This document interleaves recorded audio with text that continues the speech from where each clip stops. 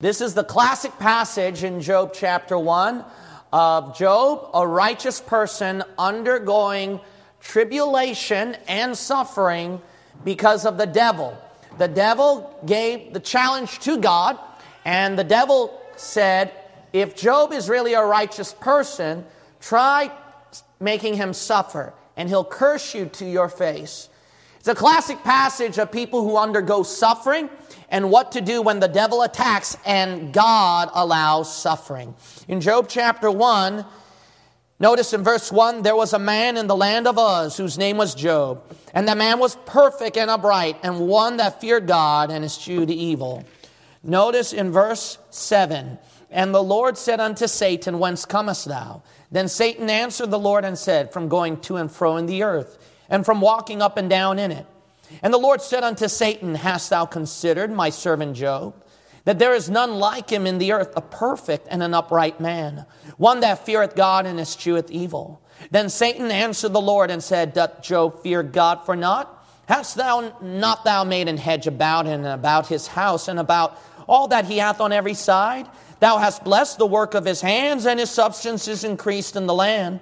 But put forth thine hand now, and touch all that he hath, and he will curse thee to thy face. And the Lord said unto Satan, behold, all that he hath is in thy power.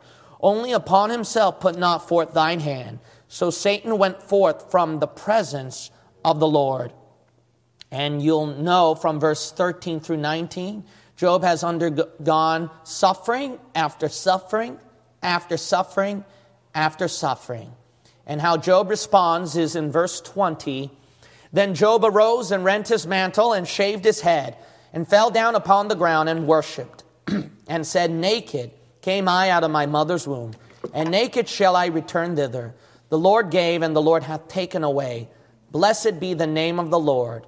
In all this Job sinned not, nor charged God foolishly. What if we were in Job's case? How would we respond to suffering? Well, we have to understand that a lot of case in suffering, that Satan, he does hate the child of God.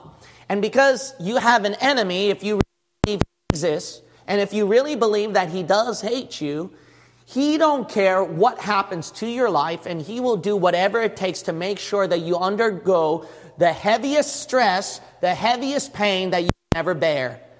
And a lot of times Christians don't know what to do. Have you undergone demonic attacks recently? I've been getting people from this church about the devil's been attacking them in this one. The devil's been attacking them in this one. And then how things are colliding. Usually after summer camp or before a blowout, I usually see that, the devil attacking. And you know why, right? Because you got a blessing from God, or you're going to get a blessing from God. Yeah. What is the Bible-believing Christian response to this? Are we prepared when we undergo this? I want to ask you this question, and I hope this sermon will help you. What if Satan makes you suffer? Let's pray.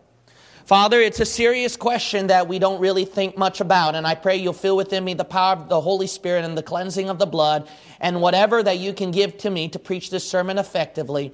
God, I am weak, I am broken, I am sinful, I am incapable, so I need all of you, Father. Use me once more. In Jesus' name we pray. Amen. Verses 1 through 5 in Job chapter 1. Verses 1 through 5. Notice right here that Job, he's the one who's perfect, upright. He feared God. He hated evil. You'll notice right here that he was incredibly blessed at verse 3. You'll also notice that Job is such a good person that in verse 5, he would not only pray and seek forgiveness for his sin, but he'll pray and seek forgiveness for other people's sins. He prays on other people's behalf. As a matter of fact, if you look at the last chapter of Job, God knew that Job would usually intercede on people's behalf. So he said to Job's 3 friends, I'm not going to forgive you unless you get Job to intercede on your behalf. I mean, Job was such a righteous man. He was such a good man that he would do better than most of us Christians. I mean, he hated evil. How much would you hate evil? He would sanctify others, pray for others, ask God's forgiveness for others. How often would you and I do that? We usually concentrate on ourselves, don't we? So Job is such a righteous person. So the question is, why would a man like that, who's probably better than you and I put together, God would let him suffer? Now, I know the typical Christian answer. The typical Bible-believing Christian answer is that righteous people undergo suffering so that they can be rewarded by God in the end. That's the reason why God allows Satan to torment the saved child of God, so that the saved child of God can receive the reward. Yea, and all that live godly in Christ Jesus shall suffer persecution. I mean, that's inevitable. Look, I already know that, but think about this. We know that righteous people get persecuted so they can get rewarded, but do you recall what persecution does to the righteous person to get the reward? What does persecution do? It purifies the righteous person so that the person can get the reward. Now, I know some of you are like, I already know that, Pastor. That's right. Amen. Praise the Lord. No, I don't think you really do know. What does purify mean? It means to clean off the impurities. Now, what does that mean? When God lets persecution happen or suffering happen, it burns off the impure parts out of us. Basically, your sins. Now, isn't that hard to believe? I mean, you're a righteous person. You serve the Lord. You've done nothing wrong. But the Lord lets suffering happen because there's still some sin in you that He has to clean up. Look, I'm not talking about chastisement here, where a saved child of God is messing up in sin, and God has to let him suffer something so that he can learn his lesson, repent of the sin, and get back to God. I'm not talking about that. I'm talking about a righteous person who has no idea, who has no knowledge of committing any sin against God. This is a person who read the Bible, prayed, got rid of all his sins, and made sure he lived for God. Or so he thought. Because what suffering does, and you know this to be true, it pushes us to our limits. It really pounds our flesh. And what happens is the ungodly, sinful parts, the dark parts of our flesh, finally get exposed and come out that we never thought before. You know, I thought that I was a very nice, loving guy until I married my wife. When I married my wife, I realized, man, you're an ungodly, mean, unloving person. But I thought I was. You know why? Because when I undergone the relationship with her, we went through the tensions, we suffered much together, and that tension forced the impure, ungodly parts to come out. Now, you and I know that. You might be like a good Bible-believing Christian right now, but what if the devil started to attack you? Would the bitterness come out? Would the wrong thoughts come out? Would even the sins that you thought you got victory over suddenly pop to the scene and you're repeating that habit again? That's the reason why God lets righteous, godly, Bible-believing Christians, yes, even people like Job, who are more righteous than us, to undergo pain to expose the ungodliness inside of us that we never saw. Why would God do something like that? Well, the reason why is if He never did it, then Satan, who knows about your weakness when you don't, the sinful part inside you that's hidden that you don't, when Satan sees that, he could tempt you with something out there that will make you commit something worse if that has not been cleansed by the fire, if that sinful part has not been purified by the fire. See, suffering purifies that dross inside you so you can come out like fine gold. That way, when the devil tempts you in the future or you face the similar scenarios, you're ready. You can handle it. But if you don't go through suffering, God can't burn that impure part out of you, and then the devil's like, oh, I see that. I can take advantage of that with this temptation. Right. And you might fall into that temptation if you're not careful. Does this make any sense to you, or is this a little deep?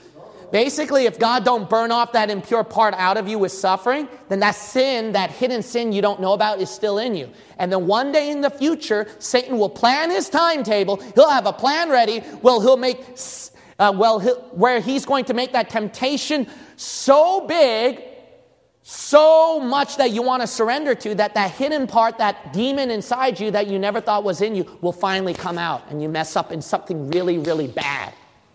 That's why suffering must happen. Why? There's still some kind of selfishness, self-centeredness, pride, flesh, weakness still in there. That must be cleansed. That must be cleansed. Job knew this, but he didn't realize that this purification is related to his sin. Job's a righteous person, but all in all, he has sin in him, and God needed to purify that. Job mentioned at 23 verse 10, but he knoweth the way that I take. When he hath tried me, I shall come forth as gold. There's another reason if God never cleansed Job's impurity inside, his sin inside, then what would happen is he would remain self-righteous, which was Job's problem. You didn't know that? That was Job's exact problem. In Job 32 verse 2, the Bible says, Then was kindled the wrath of Elihu, the son of Barachel the Buzite, of the kindred of Ram. Against Job was his wrath kindled, because he justified himself rather than God. If you want to find Job's sin in the book of Job, it was his self-righteousness. But this is a man that loved God, that served God, that went to church, that read the Bible, that prayed, that was humble too. I don't think he was a prideful show-off. He was a humble guy. But then that suffering hit him hard. And then Job, you know what he was thinking? Like some of you, God, why did this bad thing happen to me? Yeah. What do you mean by me? Okay. You don't deserve it? Okay. You're good? You've done so much work for the Lord? Aren't you a good boy? You know what happens is that if God doesn't cleanse that sin in you with suffering, what's going to happen is this, is that suffering makes us see our weaknesses, right? Yeah. When God pushes us to our limit area, the weak parts come out. That's what suffering does. But here's the problem now. If that weak part is not exposed by suffering, then what could happen is this. Then, if not suffering, there's going to be other scenarios we go through that our weak parts are going to be pushed or exposed. And here's our part, like, you know, when our weak part gets exposed, maybe it's laziness, but you thought you got the victory over laziness, and then you read your Bible and prayed faithfully every day. I've done it. And then here comes the tempter tempting you. Oh, aren't you tired? Oh, it was a long day at work. You've been going through a stressful time at home. Your health is so bad. But you overcame that, and you read your Bible and prayed. Now, what I would do after that is I would go, man, praise the Lord. I overcame that. By the grace of God. But you don't realize that kind of statement could be unconscious pride. Because there are other people who might be lazy out there who skip their Bible reading and prayer. And then here you are ministering to those people. Here you are fellowshipping with those people. And as you're ministering or fellowshipping with those people, you know what goes on in your mind? Because it will go on in my mind. If that person keeps yielding to laziness again and skips Bible reading and prayer again, what happens is there's frustration in you. And you go, look, I was able to overcome laziness. Why can't you do that too? I know it's hard. It's not easy. I've been down the road like you, but I can overcome it. You can overcome it too. Well, there's truth in that statement, but you don't realize this. That's a little bit of pride in there. Why? Because you thought you overcame the laziness because you were strong enough. Because you resisted well. Whereas the other person wasn't as strong as you. Didn't resist it well enough. So you're not at fault, but it's that person's fault. That's what's going to happen. And that's self-righteousness. I'm better than you. I handle temptation better than you. I serve God better than you. That's what happens if you're not careful. Hey, did you ever thought about this? You ever thought about maybe the reason why you were able to do your Bible reading and prayer and overcome laziness is because you did not share the same life as that other person who went through the same sinful struggle as you? You don't know what that person's been through. You don't know, would you like to share that person's body and mind, how would you handle suffering then? Imagine being in that person's guilt and frustration with sin, self-defeatist attitude. You think that your self-righteousness will encourage that person to get back and serve God? See, that's the danger. That's the reason why you got to realize, hey, the reason why, let's be honest, the reason why you overcame laziness is truly by the grace of God. Not because of your strength, not because you did a good job. It's truly by the grace of God. He put you at a place and a position where you are better able to yield to Him and conquer sin. Yeah, that's good. Everything we go through in life, we have to realize is truly by the grace of God. I didn't preach well because I went through sleepless nights and I racked my brain to preach you a good sermon. It's because of the grace of God of what He put me in my life back then. I was raised to work hard. I was trained to discipline myself. I'm used to going through sleepless nights preaching a great message. I was raised in Sunday school class listening to great preachers. That's why, because God put me in those scenarios and blessed me with those things, I'm able to preach you this message. Not because I'm such a great preacher. Do you understand? And that's the problem with Bible believers nowadays. They got so much pride in them. Self-righteousness. Stop thinking highly of yourself and just thank God instead. Give all the credit to God's grace. The second point is, so my first point is righteousness of Job. My second point is rivalry over Job. Rivalry over Job. If you look at verses 6 through 8 here, notice that Satan comes before God, and then God asks Satan the question at verse 7. And verse 8, God challenges the devil. Have you thought about Job? You know, Satan is a rival against you and God. Do you know that in this passage, the Bible says in verse 6, Satan came also among the sons of God who present themselves before the Lord. Verse 7, God says, what have you been doing, Satan? What did Satan answer at verse 7? Enjoying my riches in Babylon. Nimrod and Semiramis are damning thousands to hell, and I'm just enjoying a good time. No. In the middle of verse 7, what does it say? Oh, I'm going out committing fornication and adultery like those sons of God back at Genesis 6. No. If you look at the middle of verse 7, it's not, I'm enjoying the riches of this world because now I'm the Lord and the king over it. No. You know what Satan was doing? Going to and fro in the earth, walking up and down in it.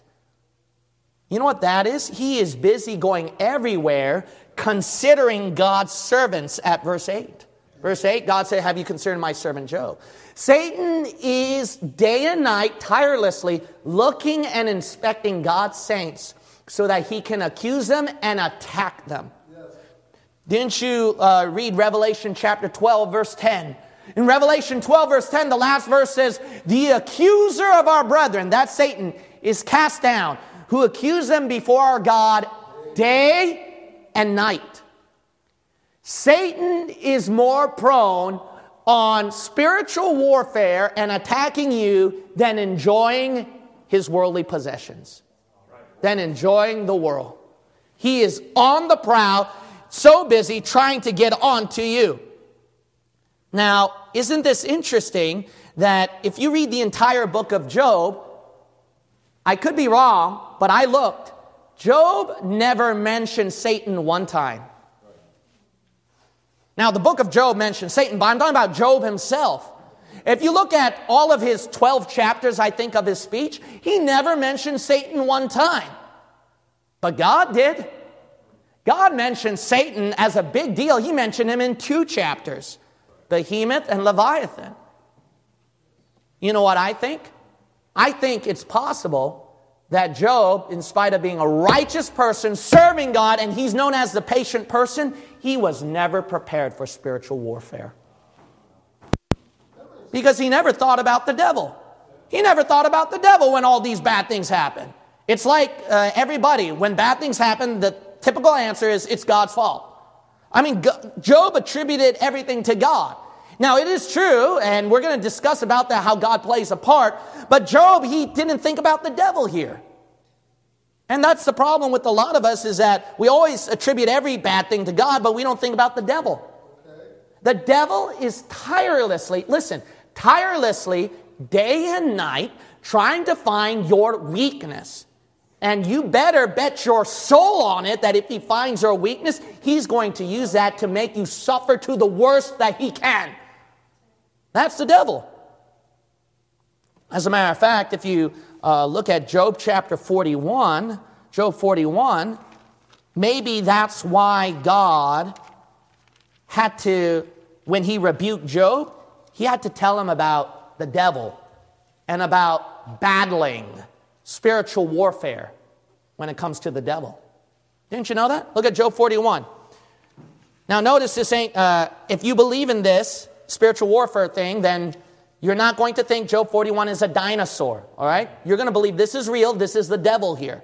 If you don't think that this is the devil, then you're going to miss out a nugget, a blessing.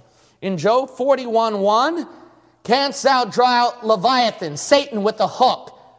God's rebuking Job about that. Verse 3, God is making Job think, will he, the devil, make many supplications unto thee? Will he speak soft words unto thee?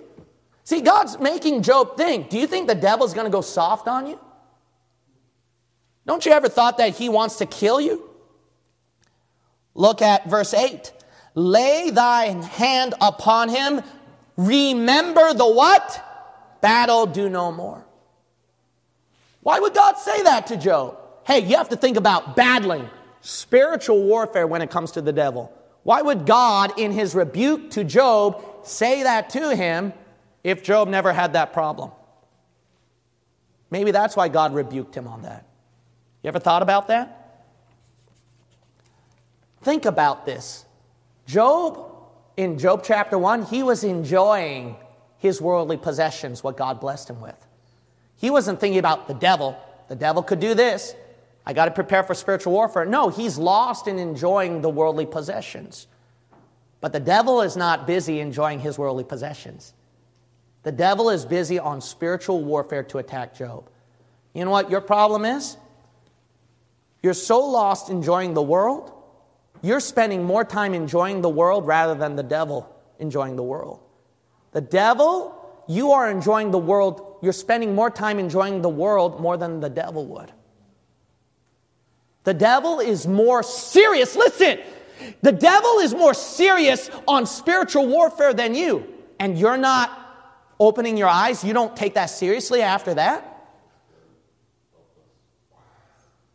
If Satan is taking spiritual warfare more seriously than you got a problem, friend. And you got to open your eyes and you got to realize spiritual warfare is real. I must prepare to battle against that wicked one in his temptations, in the trials, in the attacks, the darts of the enemy. If you don't, keep enjoying your worldly life, your everyday life, because that's what you think. And that's why you curse and get bitter at the end, don't you? Because you're so lost, busy enjoying your normal life, the world. And then when something bad happens, oh God, why did that happen? Blah, blah, blah, and something bad, and then you curse, and then you become bitter. Why? That's the fruit of a person who never prepared for spiritual warfare. Okay. Because they're so lost enjoying the world. But if you get off of that and finally think about the devil is out there and he's going to get me if I'm not careful, I must be armed and ready, then that end won't come out of becoming bitter at God. Yeah. People, you notice the problem, why, you ever thought about why third world countries, when they suffer so much more, they respond better to God than rich Americans? Because America is enjoying its normal life, world. And then when something bad happens, then they're like, they get dramatic, they're like, oh, and then they get bitter and some of them become atheists. Say that to a bunch of people in third world countries who suffer much worse, yet they love Jesus Christ, they serve Him, and they're willing to die for Him when being tortured under persecution. Yeah. Get off of that easy-going worldly lifestyle, otherwise you will die. The devil will tear you in half. The third point is verses 9 through 12, reasons against Job. Reasons against Job. If you look at verses 9 through 12, Notice that Satan is reasoning with God, right? Does Job really fear you? Didn't you put a hand of protection upon him? So if you take that away, then he's going to curse you. And then verse 12, the Lord is responding that, hey, all of that is in your power. So do what you want, just don't touch him. Did Job hear these reasons between the devil and God up in heaven? No, he didn't. He had no idea. If he did, maybe, just maybe, he would have understood why God allowed the bad thing to happen. And he wouldn't be bitter. You might say, why? Because Job would have discovered that Satan, at verse 12, he has the power. He has the right to do what he wants in the world. Now, what did Satan say to Jesus? All this power is given to me in the world. To whomsoever I will, I give it. What does the devil have? He has the power of death, Hebrews chapter 2 says. So if he has the power, that means he has the power and the right to do whatever he wants with that. Do you realize that? Taking that into account, what happened when we sinned against God? The Bible says in Romans 5:12, wherefore as by one man sin entered into the world, and death by sin. And so death passed upon all men, for that all have sinned. Death happens to everyone. Pain and death happens to everyone, not because it's God's fault, but the reason is based because of our sin. Because of our sin, painful things have to happen to everyone. With that into account, and Satan in charge of pain and death, doing whatever he wants, you think that Satan's not going to touch your life with pain? He has the perfect right to do it. Right. Understanding that, we can't just blame it to God easily. Now, I know what most of you are thinking. God is all-powerful, so he could have stopped it if he wanted to. God is all-knowing, so God could have somehow bypassed that where Satan doesn't have to torture my life so much and then keep the rules. My friend, you think that it's easy for God to do that, but I'm going to shock you with this. It's not easy for God. Now, before you accuse me of heresy, let me say it this way. It's not easy for God to go against his attribute, who he is. We can all agree with that. God cannot. He cannot do that. That's why the verse says there are some things God cannot do. God cannot lie. All right? Oh, God's so powerful and God's all-knowing that he could... No, stop that, all right? There's one thing about what makes God powerful, what makes God all-knowing, what makes God holy, what makes God sinless is his attribute. So he can't go against it. Do you understand? Yeah. All right. It's not easy for God to go against his attribute. What is his attribute? Stop focusing on his all-powerfulness and his all-knowing. Why don't you think about his holiness? What does holiness require? Sin must be paid for. How is sin paid for? Pain and death. Starvation, famine, disease, everything bad in this world. Well, that's pretty extreme. Why would God allow that? You're right. To me and you, it's extreme. But God is not our level of holiness. God is so holy, you burn in hell forever for your sin. Do you understand? That's called holiness. He cannot compromise that. He cannot go against that. So because of holiness, sin must be paid for in the most thorough, in the most horrifying, in the most extreme consequence that you can think of. Otherwise, God cannot be holy. You have to understand that. That's like telling a human being to not breathe. All right? Can a human do that? No, because it's who he is. He has to breathe. God is who he is. He's holy. He can't go against that. If he slides the suffering a bit, then you know what happens? If he slides the pain and death in this world a bit, you know what he's doing? He's going against who he is. He cannot do that. Realizing this, okay, if you still think, no, it's easy for God to do it, it's easy for God to solve the problem of suffering, then you try. Stop blaming God. Why don't you take responsibility and be God yourself? why don't you be God and follow this rule, okay? If you're going to be God. If you're going to be God, you have to be holy.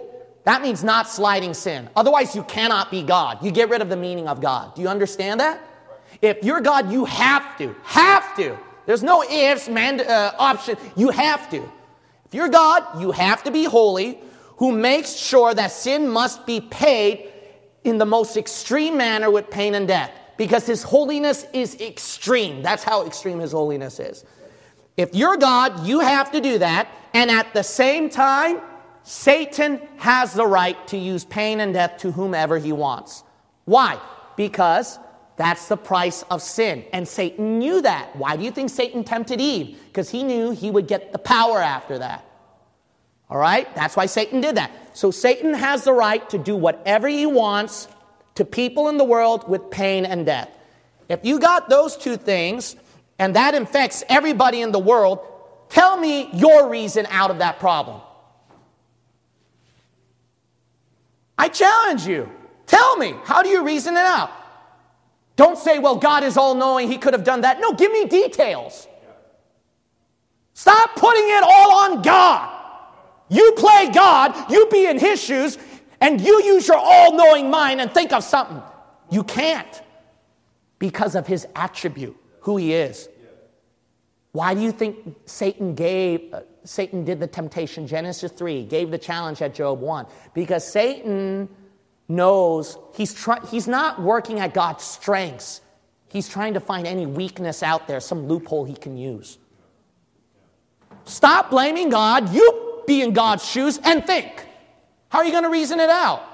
Well, just wipe it all out. He did. You know that? He did. He wiped it all out, started afresh. Mankind still wouldn't learn their lesson. So what's some other way? Well, he can make mankind not sin. He did that. Mankind still chose to sin. Adam and Eve were sinless, and then they sinned after that. Stop blaming God and tell me your reason. You can't. Can you? Let me ask you this question.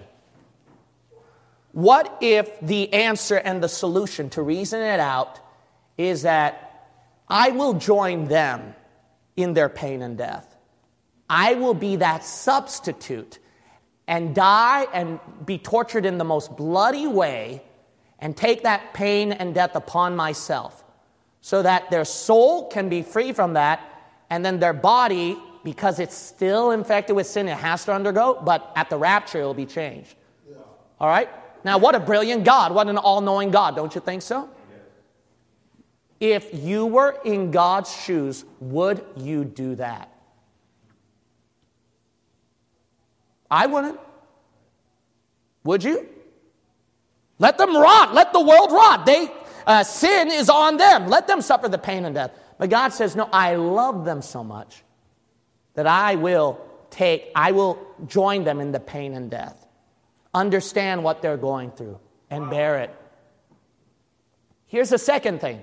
Do you realize God did that knowing that you would still blame him for being unreasonable? Imagine dying for a bunch of people, being tortured for a bunch of people who's still going to get bitter and mad at you. Ungrateful louses. After God, he didn't have to, but he decided to join in the pain and death with us. I mean, wouldn't that be a being you ought to thank, not get bitter and mad?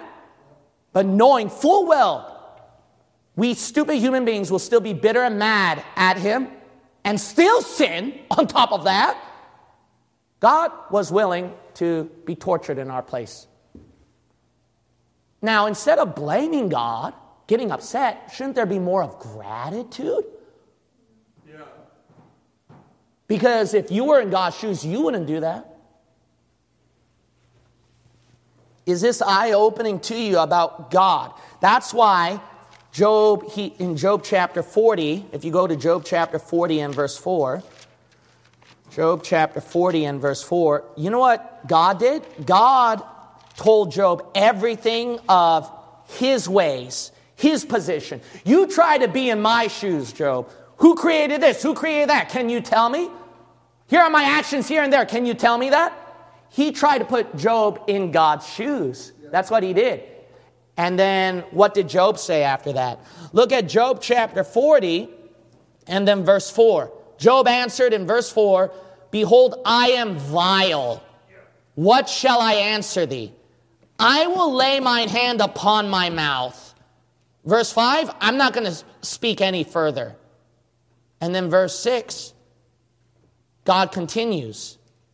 Verse 8, God says to Job, are you going to disannul my judgment? Are you going to condemn me so that you can be righteous? Verse 9, hast thou an arm like God? See what God was doing? You know what got Job to open his eyes? When God put Job into his shoes. Make him think about that. That's what you should be reasoning. You got reasons to blame God. Why don't you have reasons to justify God? Okay. Or are you like Job? He justified himself rather than God. Are you like that? Verse 12, if we go back to our main text in Job chapter 1, and then verse 12. Refuge for Job. My next point is refuge for Job. My previous point was reasons against Job. Now, let's be honest, when you and I read verse 12, that's a negative verse. You and I would get troubled. God said to Satan, all right, go ahead, wreck his life. You and I would go, oh, horrible verse, right? You and I would be troubled if we read that. If God said this about you when he talked to Satan, you and I would go, oh God, no, please, no. But actually, one is this. One, we've already established from the previous point that it's not God's fault. The second thing is this verse is actually not a verse that should trouble you, but encourage you. You might say, why is that? Because, like I mentioned before from the previous point, this has to happen, all this suffering, all right? Because why? The holiness of God, the heavy, extreme consequence of sin, and the devil having the power and the right. There's no other way around it. If you have something, I mean it. I challenge every one of you to come to me and then give me your reasons. I really mean that, okay? But there is no other way around that, whether you like it or not. So this must happen. So the statement in verse 12 is God recognizing, even though this thing must happen, I will put some form of protection. And I can take that pain and death and use it for something good. So see, God did not compromise his holiness. God made sure the devil did what he wanted with pain and death, and everyone goes through it. But God did it. He's so all-knowing. He did a bonus. I'm going to turn that into something good. I'm going to turn that into something where I would reward him double. See, that's the thing about God. God, he protects you. You have to understand. A refuge. There is no safer refuge than to be in God's hands, no matter how severe the demonic attack is. Do you understand? No matter how severe Satan might attack your life, you are still safer in God's hand than in anybody else's hand. Amen. This verse should be a verse of comfort, not a verse of trouble. You might say, why is that? Because you don't know your limitations, but God knows your limitations better than you. And he gave a wonderful promise at 1 Corinthians 10:13, there has no temptation taken you, but such as is common to man. But God is faithful, who will not suffer you to be tempted above that ye are able, but will with the temptation also make a way to escape, that ye may be able to bear it. So God gave a promise that he will make sure it doesn't go beyond the limitations. He knows your limitations. When the severity of the suffering hits your limitations, he's going to protect you, keep you there. He's going to make sure it doesn't break you. I know he can't compromise his holiness. The suffering must be extreme. You and I have to admit that. You and I have to accept that. Suffering can't just be a regular suffering. It has to be something extreme if Satan wants to attack you. It has to be something so severe, so extreme, but at the same time, God makes sure that you're intact. That's good. God knows your limitations better than you. So that's the safety. But outside of God's hands, you got to realize you don't know your limitations. And that's why if you don't know your limitations, The smallest hardship in life can topple you and destroy you just like that. What if the devil cut all hell loose on you? It's better not to be open prey in the world, doing your own thing in life, but rather to be in the hand of God. I want to assure you, my friend, no matter how bad your home is right now, no matter how bad your health is right now, no matter how trapped you are in your position or how severe your pain is, you're in the best safety that anyone could ever ask for. Oh, that's good. Yes. That's the refuge. That's the safest. I pity the one who gets outside of God's refuge and takes matter in their own hands. Your hands? More than God's hands? You better pray the devil don't tear you apart. My fifth point is the ruin of Job. The ruin of Job. If you look at verses 13 through 19, that Job was ruined completely. You'll notice right here that at verse 15, a ruin, and then verse 16, while he was yet speaking, then here comes another ruin. And then verse 17, while he was yet speaking, here comes another ruin. And then verse 18 and onward. Now, that's so horrible. But I would like to suppose something that might be a little eye-opening to you, okay? Now, we know that verses 13 through 19, that's all an attack from Satan, right? We all know that verse 13 through 19, we attribute that to the Lord. God allowed it to happen, right? Okay, so we all know that. But I would like to ask you this question. If verse 15, right? Look at that. The Sabaeans fell upon them, took them away. All right, basically the Sabaeans came and took away Job's livestock. If that verse was separated and then all these other verses weren't there, what would Job think? Oh, I got attacked from the devil and God allowed it to happen. No, Job would think that, hey, this ruin that I went through is like any normal scenario that other people go through. Job was not the only person the Sabaeans fell to steal his livestock. I'm sure there were thousands of other people too. All right? Here's the second thing I want to add, okay? Let's put this a step further. If we look at verse 16, that's plainly God, all right? That's not a normal event. Notice in verse 16, the fire of God. God's name is mentioned. That burned up his sheep. Okay, so we know that's God. What if you combine verse 15 and 16 together?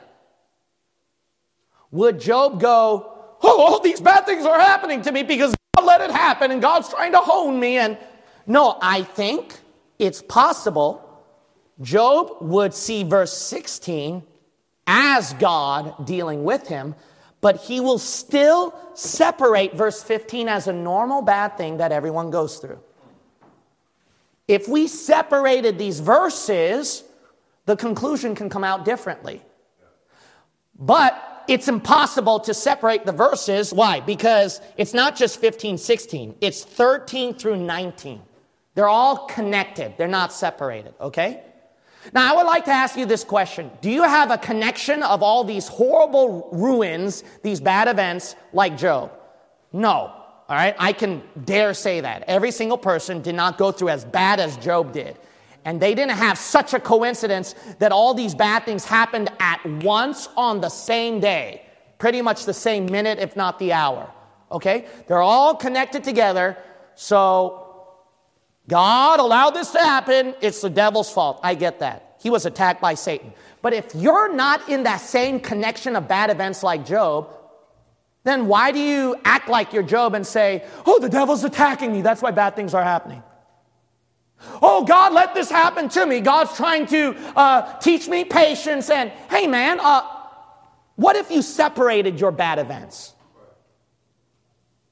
If you separated your bad event, you would probably realize that, hey, this is actually a normal bad thing everybody else goes through. Wow. You know what would save you a lot of stress and pain? Is if you stop blaming the devil and God and start realizing that this is just a normal thing everybody else goes through. That will save you a lot of stress and self-inflicting pain. So why don't you start separating? What if you separated them? Then maybe you start being more realistic. Here's another thing. When there's something that we know God is trying to deal with us with the trial, we tend to mingle them with other bad things that happen to us that have no connection whatsoever. So let's say you go through 5 bad things in your life that are normal, that everybody goes through. But only one bad thing that God is trying to teach and deal with you. You know what we tend to do? We connect this guy to this guy. And then we're like, oh, God is overwhelming me with hardship and trying my patience, and the devil is really attacking me. No, my friend, it's just this one thing. Yeah. These 5 things are just normal things everybody goes through.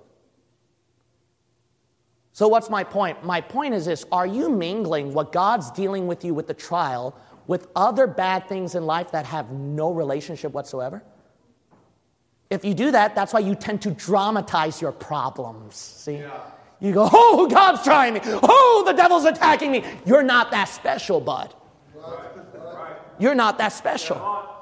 Maybe if you start to realize these are normal things anybody else would go through in painful scenarios, if these things were to happen to them, then probably you'd start to gird up your loins a little bit and start to take life and go through life seriously, more maturely. You know how to be better prepared for Satan's attack? If you don't over-dramatize Satan's attack. If you don't make it bigger than, oh, I can't handle it. Don't make it bigger than you can handle. You'd be surprised how merciful and good and gracious God is to your life. And that those bad things you're going through is unrelated to God or to the devil. It's just things that everybody else is going through. You can disagree with me on that statement, but there is such a thing. The Bible says at Deuteronomy 23:10, if there be among you any man that is not clean by reason of uncleanness, that chanceth him by night, then shall he go abroad out of the camp. He shall not come within the camp. Notice in this passage that chances are actually real to God. So you got to there's plenty of verses on that. The leper, if a person gets inflicted with the disease, this person is not thinking, oh, God may let this happen to me because he's trying to teach me a lesson and hold me forth as gold. And no, it just happened because this disease would happen to any other person. That's what that verse pointed out. You know what we tend to do if we were infected with the disease? God is trying no, stop. Oh, the devil attacked. No, stop. People in Deuteronomy, lepers in Deuteronomy, weren't thinking like that. Right. There are times that it can chance, that can happen. Why? Because, yes, God is in control of everything. There's no doubt about that. But what God does as the person who's in control, he says, whatever bad things happen, it's going to happen because of the consequence of sin. See, that's God's role. It's not like every minute detail, I'm going to let this bad thing happen from this evil. No, there are verses in Jeremiah that God never even thought of the evil. The only time that he's in control and sovereign is he just lets whatever bad thing happens to happen. Why? Because he allowed that to happen because of our sin. That's his only sovereign role. Don't blame every unfortunate event that God planned this all out and detailed it and made this happen to me. No, it just happens. You could save yourself a lot of trouble if you were to think that way. There are lost people who can take hardships better in life than you Christians. Wow. You know why? Because they're like, this just happens. Everyone goes through it. Maybe you could save yourself a lot of trouble if you were to think that way. The 6th point is the reverence of Job. The reverence of Job in verse 20. Notice that as soon as these bad things happen, Job cursed God. No. In verse 20, Job reverenced God. He worshiped and praised him. Now, in verse 20 through 22, notice that Job did not curse, right? But if you look at chapter 3, verse 1, Job cursed, right?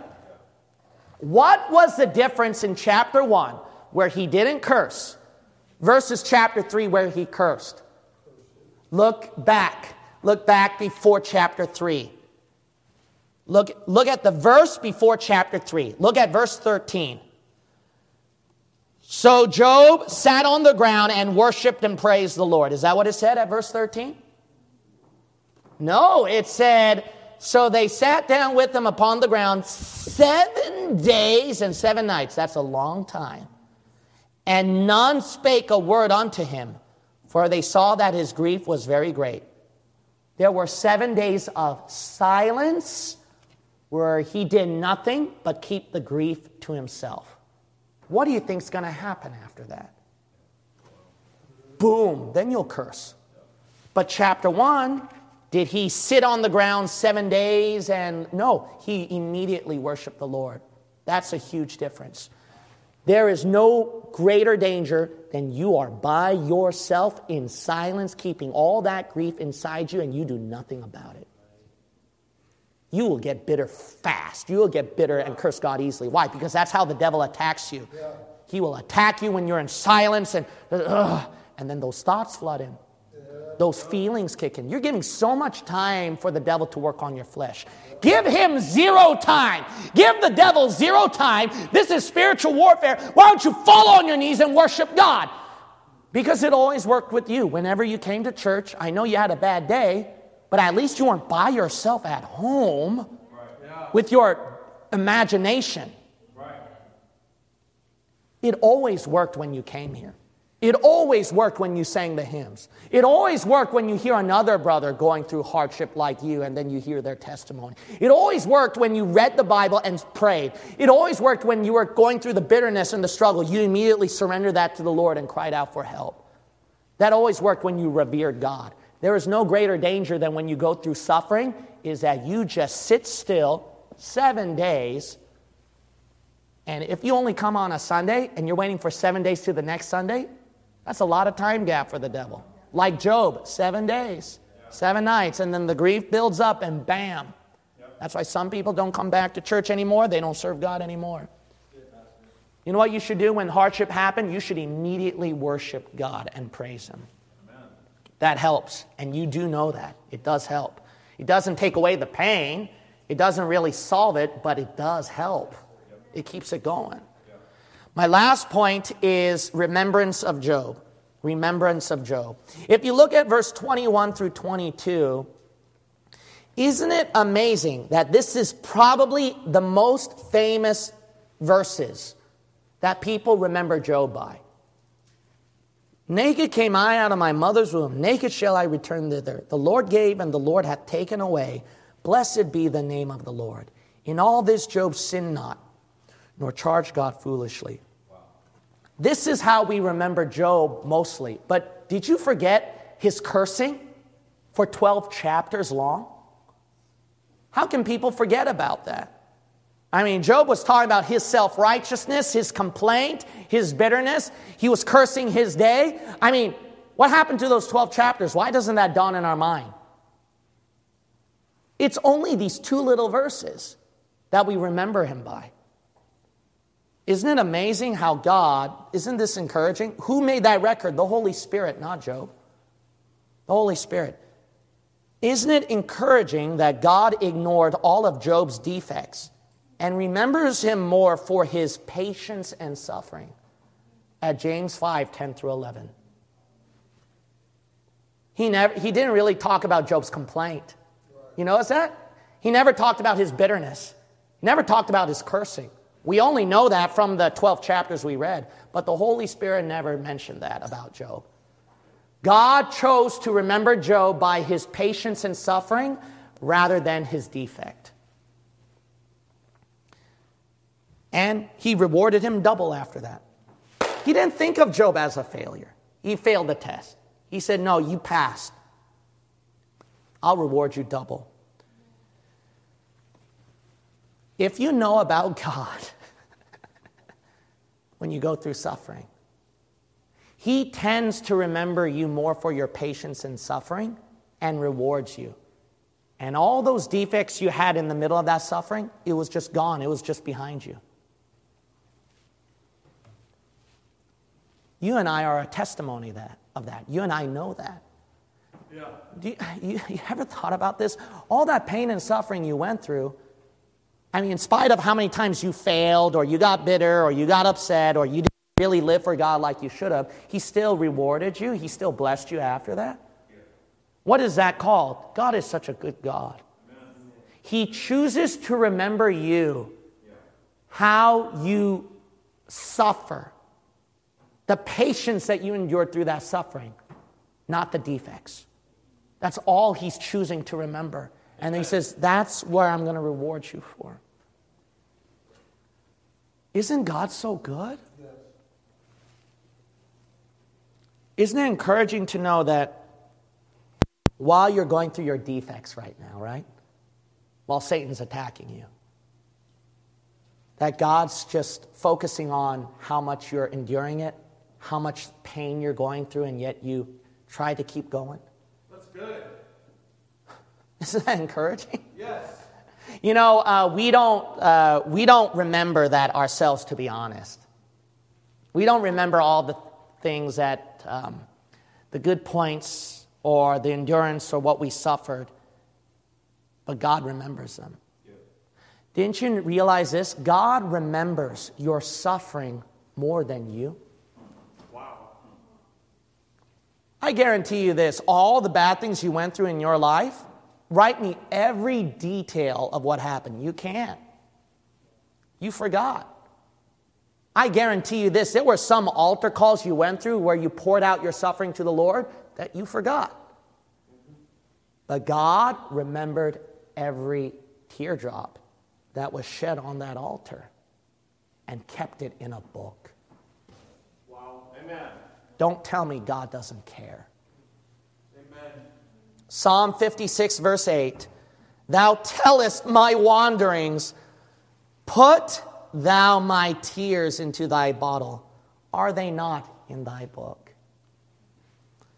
Isn't it comforting to know that my God remembered the pain and the tragedy, the endurance, all that unbearable stuff? Remember me. He would remember that better than me. That God would keep my tears, every teardrop that I shed during suffering that I endured, in His little bottle. You know, God, He wants to do that right now with you.